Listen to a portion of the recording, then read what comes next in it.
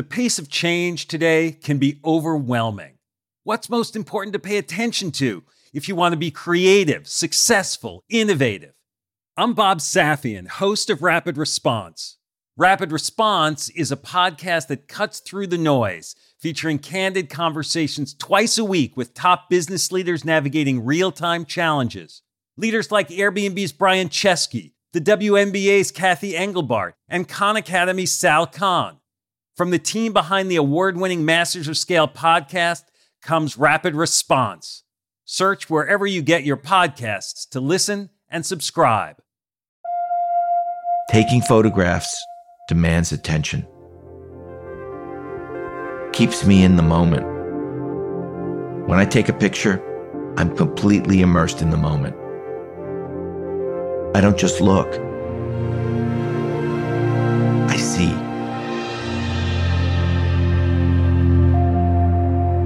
I engage with the world so completely as to mute whatever story I'm otherwise telling myself. But if I listen to the voice in my head, the voice that tells me I'm less than, strange or incapable, I'll miss something vital and magical right in front of me.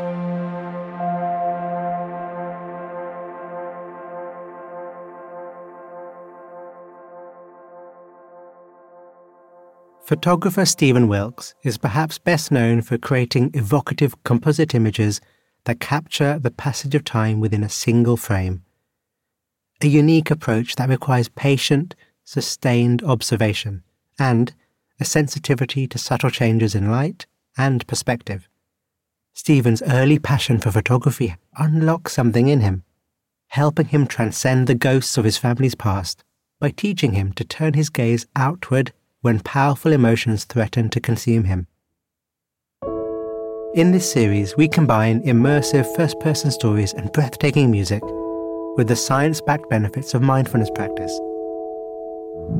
From Wait What and Thrive Global, this is Meditative Story. I'm Rohan, and I'll be your guide.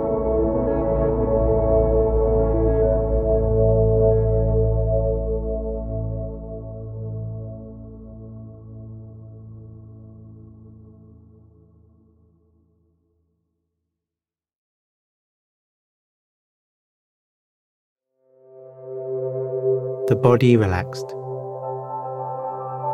The body breathing. Your senses open, your mind open. Meeting the world.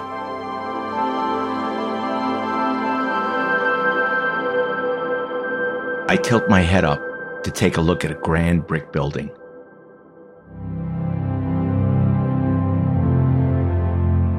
Huge columns tower above me. No one's explained anything to us or prepared us for what's about to happen. It's the first day of kindergarten. My brother Donald and I are identical twins. The school isn't quite sure what to do with us, so we're kept together. Coming into the classroom, I see huge windows. Light is filtering through the large shades that hang from each window.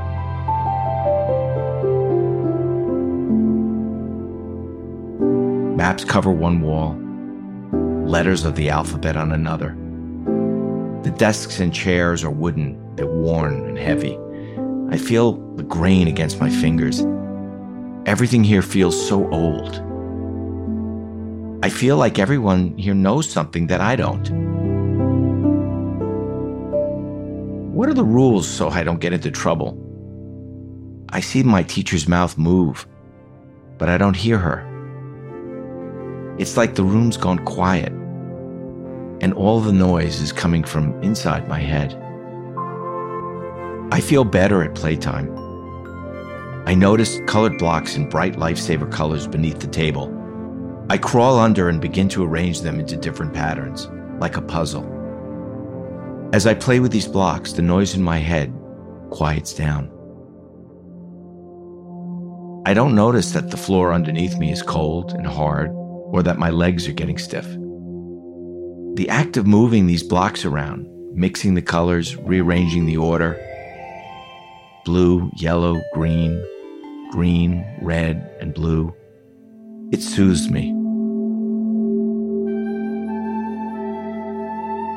My brother and I know Mom's story by heart, but even so, I find it chilling to picture. It's 1939. She's 9 years old, 4 years older than we are now. She waits for hours on a bench. She's in the Great Hall on Ellis Island in New York Harbor, awaiting her aunt and uncle to come and collect her. Everything she owns is sewn into a teddy bear. She doesn't speak English. Though she's surrounded by refugees like herself, she's very much alone. Even now, as Mom sits beside us at the kitchen table, I can sense that a part of her still remains on Ellis Island. Her body is here, but her spirit is elsewhere. Sometimes Donald and I come home from school to discover she's been hospitalized again. Between spells, though, she is our emotional anchor, a model of what it means to be empathetic, loving, and above all, she is tough. Mom is a survivor. She's incredibly resilient. Warm weather tends to trigger Mom's episodes. The brighter it gets outside, the darker she becomes. I'm always on the edge of my seat in the spring and the summer, knowing she could have another major spell. When she has an event, she suddenly clutches her pocketbook, like a teddy bear, protecting it, refusing to put it down. I sit with her at the table and talk, remind her I'm here, that everything's okay. Dad travels a lot for work and often leaves town just when Mom's episodes begin. So from an early age, it falls on us to manage Mom's illness. Each time he returns, I can see the hope on his face as he walks through the door. Hope that something might be different this time. That Mom will be better. The disappointment is hard for him to handle. It's the same as it is for us. Dad's childhood was also difficult.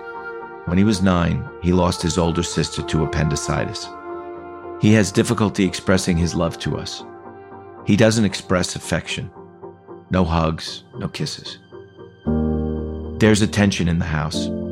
Dad wants Mom to come back, to be here, to be present for us, and for him. He raises his voice, and all his pent-up anger fills the air. But it doesn't help. It only makes my mother go further into darkness. At night, I put a pillow over my head to fall asleep, but the noise in my head gets even louder. Mom finds solace in music, in opera. She studied voice at Juilliard, left music behind when she started a family. When she sings, it's as if she's transported to another place, another time, somewhere deep in her past, where she feels safe. Puccini's Madame Butterfly is her favorite. When she steps into the living room to perform for us, she's in full costume, totally embodying this character. Her voice is pitch perfect, so powerful. My brother believes she can shatter glass, and when she sings, her sadness, her illness, and the pressures of home drop away. I find it difficult to focus at school. My brother is the same way. Teachers lose patience with us. Our minds drift, and we're easily distracted. We're a challenge, hyperactive, they say. We're put on Ritalin, held back in 3rd grade. As identical twins, we're conspicuous in the schoolyard. Our classmates think there's something wrong with us, and they call us names. we're made to feel less than. One bright autumn morning on my walk to school, I'm suddenly struck by the way the sun comes through the leaves. Rays of golden light reaching out to me like fingers. I feel the wind caress my face. I become engaged with the dappled shadows and the patterns on the ground. I see my surroundings in a totally different way, clearer and more beautiful than I can remember. There's something magical and new about this moment of seeing. It's vivid and alive. All that pain and anxiety I carry with me from the house disappears.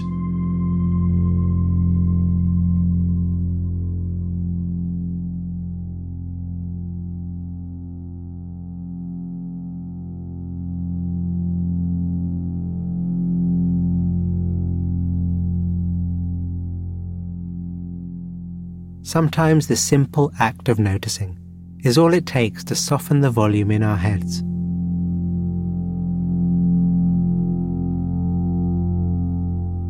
Letting your senses engage, absorb into everything around you.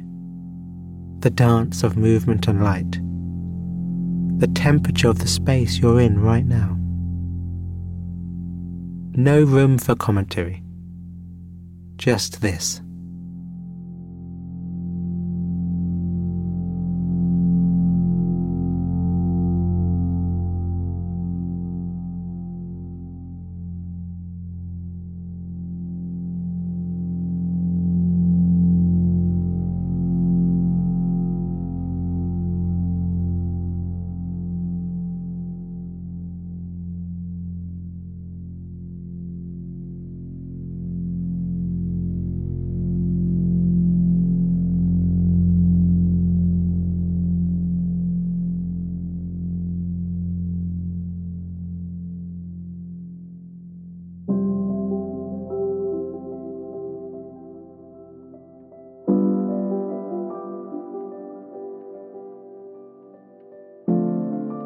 There's a photograph of my brother and me at our bar mitzvah I can't stop looking at. My face is on one side of the image. My brother's on the other. His left side and my right mirror each other. Perfect reflections. The only light in the picture comes from the faint orange glow of the candles between us. Our features look identical, yet through our eyes, our facial expression, I can see our individuality shine through. I've never been able to quite articulate how I experience the world as a twin. The photo so perfectly captures our essence, something deep and specific. I want to be seen as I see myself. I beg Mom for a camera and lessons. Renee, the photographer who took our bar mitzvah photographs, invites me to assist him on shoots, weddings, bar mitzvahs, confirmations. I learn to tell visual stories, and Renee becomes my first mentor. Taking photographs demands attention, keeps me in the moment. When I take a picture, I'm completely immersed in the moment. I don't just look. I see. I engage with the world so completely as to mute whatever story I'm otherwise telling myself. But if I listen to the voice in my head, the voice that tells me I'm less than, strange, or incapable, I'll miss something vital and magical right in front of me. I become more and more confident in my ability to capture the essence of people and places through photographs. For the first time in my life, I feel capable. My mom calls me her poet with a camera. It's not that the distracting thoughts in my head don't matter. They just don't matter now. When I take pictures, I give myself permission to leave all of that alone for a while. The act of photographing makes everything go away. One day, I asked my mother to sit for me. I've just learned about double exposure, layering two images, one on top of the other. I take a shot of this beautiful bouquet of tulips. And then I double expose Mom over them. Because that's what she is to me, an extravagant, gorgeous bouquet, bursting with life, with creativity, with beauty.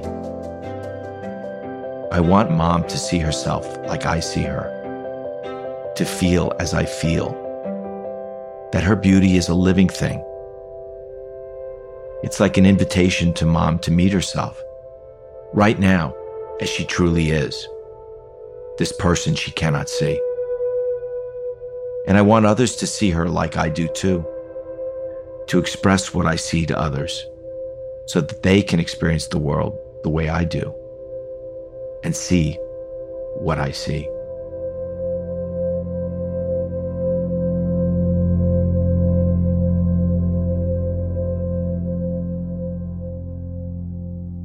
I love these words. An invitation to meet me in the present moment. To make feelings visible.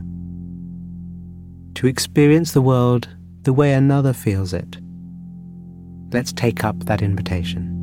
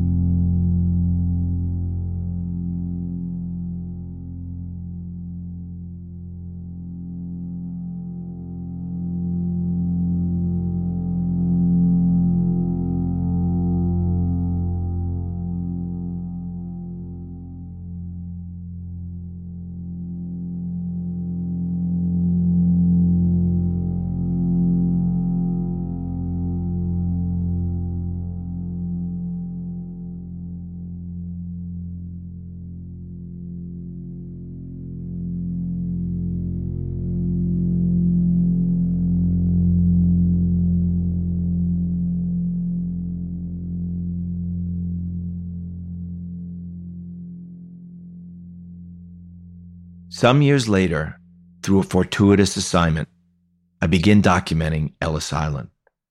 This place still plays an outsized role in the mythology of my family story. I'm on the south side of the island, in a rusted, vine-covered building that once served as a hospital for patients with infectious disease. The Statue of Liberty looms over my shoulder. Yet I feel no less an archaeologist than those who had ventured into the first Mayan tombs. And as I meander through these empty corridors, I find lost shoes of immigrants long forgotten, shards of mirrors, a surreal sculpture of vines, leaves and moss mingled with shattered plaster, curling paint, rusted iron. The architecture is 50% the work of man, 50% the triumph of nature. Inside, it's damp and cold, suffused with darkness, but for the few wisps of light that poke in through the windows. Virtually no one's been here since it closed in 1954. It feels as if I'm stepping back in time. The decaying lead paint produces discordant, gorgeous colors and textures on the walls that stand in contrast to the air of suffering here, a kind of dangerous beauty. I want to capture it with my camera, use the image to tell a story about time, about history, about my mother. A park ranger accompanies me and my assistant as we walk through Corridor 9, the so-called spinal cord of the hospital.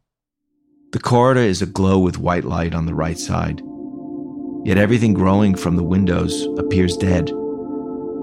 On the left side is darkness, yet everything on that side appears alive. Vines burst through broken window panes, pouring downward towards the cement floor below. It feels like an apt metaphor for what happened here on this island. Life and death.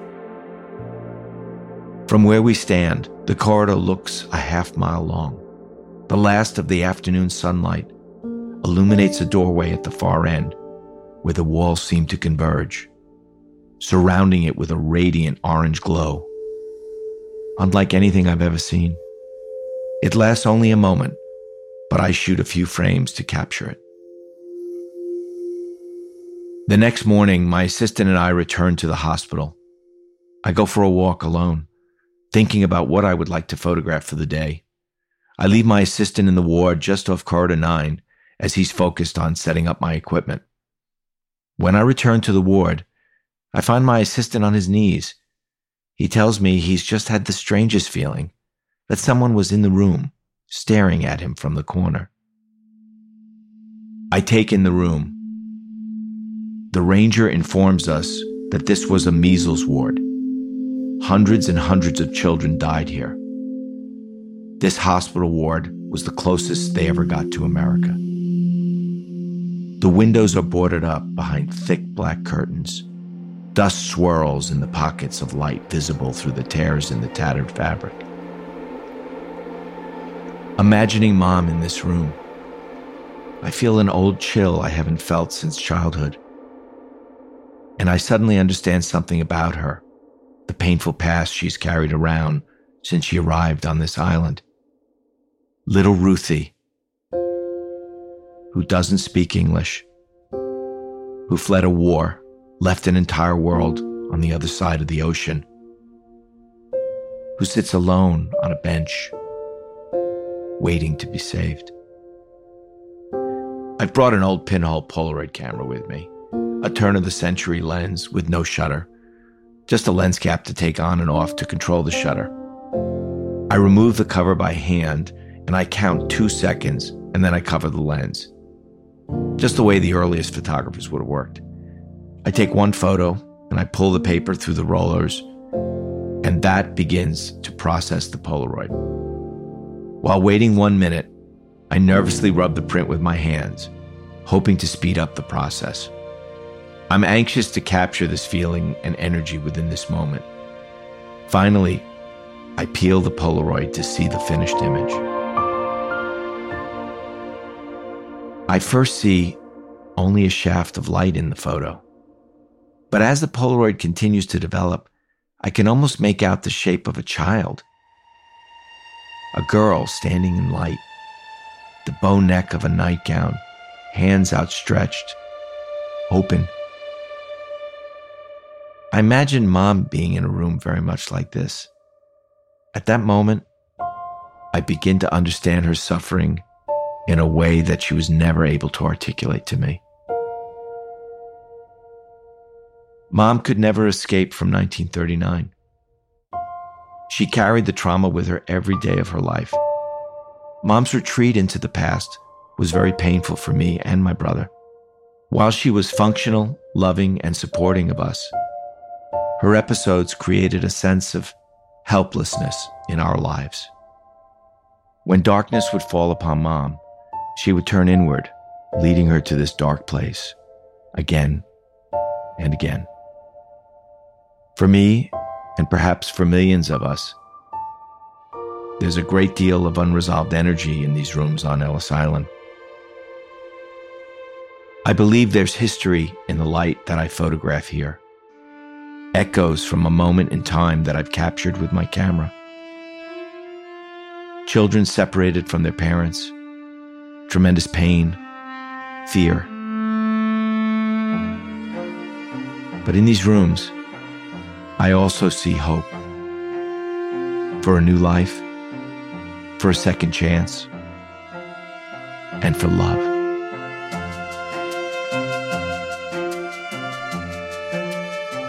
Through photography, I've learned to orient my gaze outward, to create metaphors that reframe my experiences, allowing me to view them with compassion, rather than be absorbed by them, like Mom was. Looking outward, I quiet my anxiety, instead of turning inward and feeding it. I heal the trauma of my history, and I free myself to create a future of my own.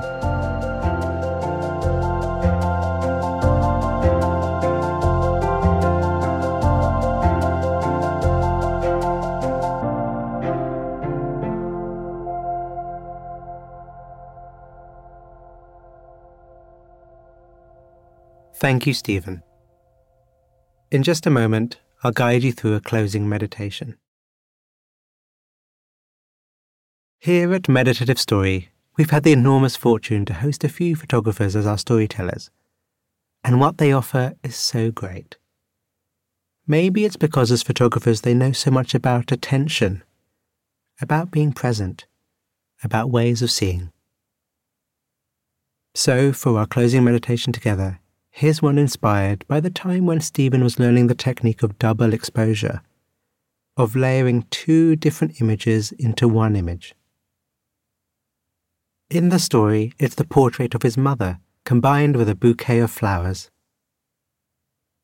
One thing laid over another, leading to greater meaning. So that's what we'll do, a double exposure meditation. And starting with the body. Not this time dropping our attention into anywhere in particular. Instead, letting your awareness rest with the sense of the whole body. The whole sense of the body.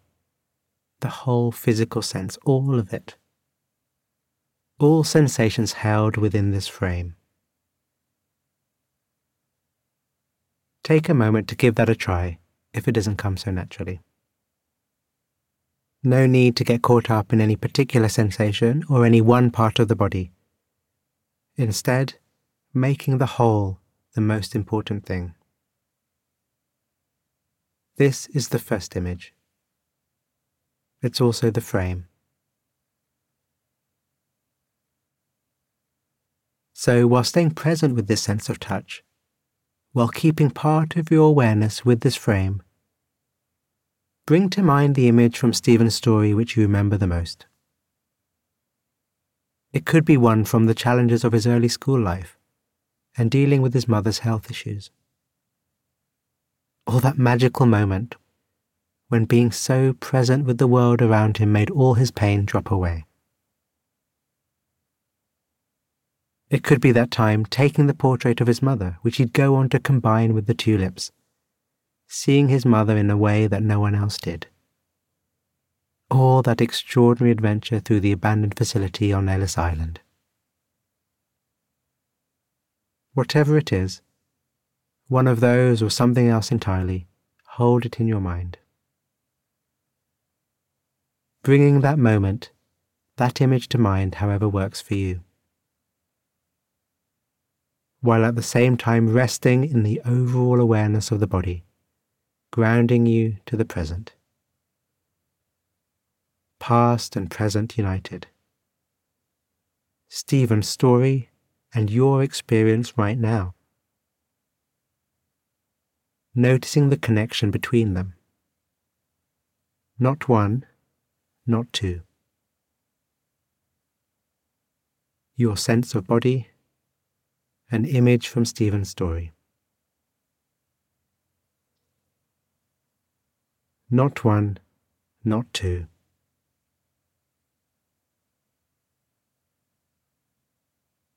Okay, so as we wrap up, let's set an intention together, either for the rest of the day or for tomorrow if it's late already. Let's see if we can bring some photographer energy, some photographer mind, bright awareness, a wide frame but also a sense for detail, a way of looking that brings it all to life. Thank you, Stephen, and thank you.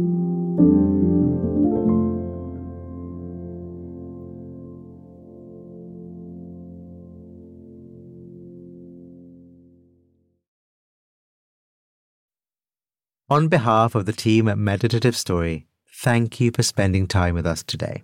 We love creating the show for you. And if the show serves you in a meaningful way, we'd love to hear from you.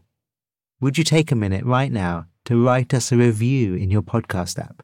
When you leave a review, it really inspires our team, and we're a group who derive so much energy from understanding how Meditative Story impacts you. It's also a way for you to pay it forward by helping others discover the show. So if leaving a review speaks to you today, we'd really appreciate it.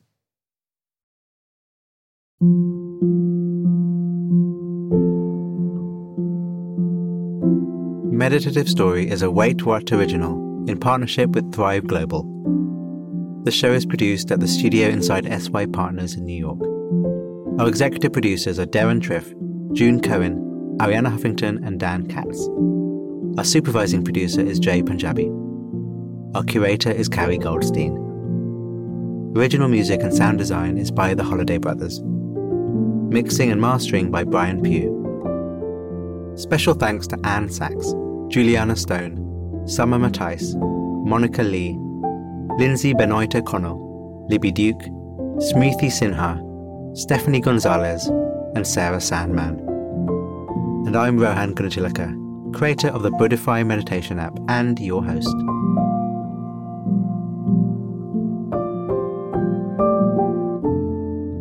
Visit meditativestory.com to find the transcript for this episode.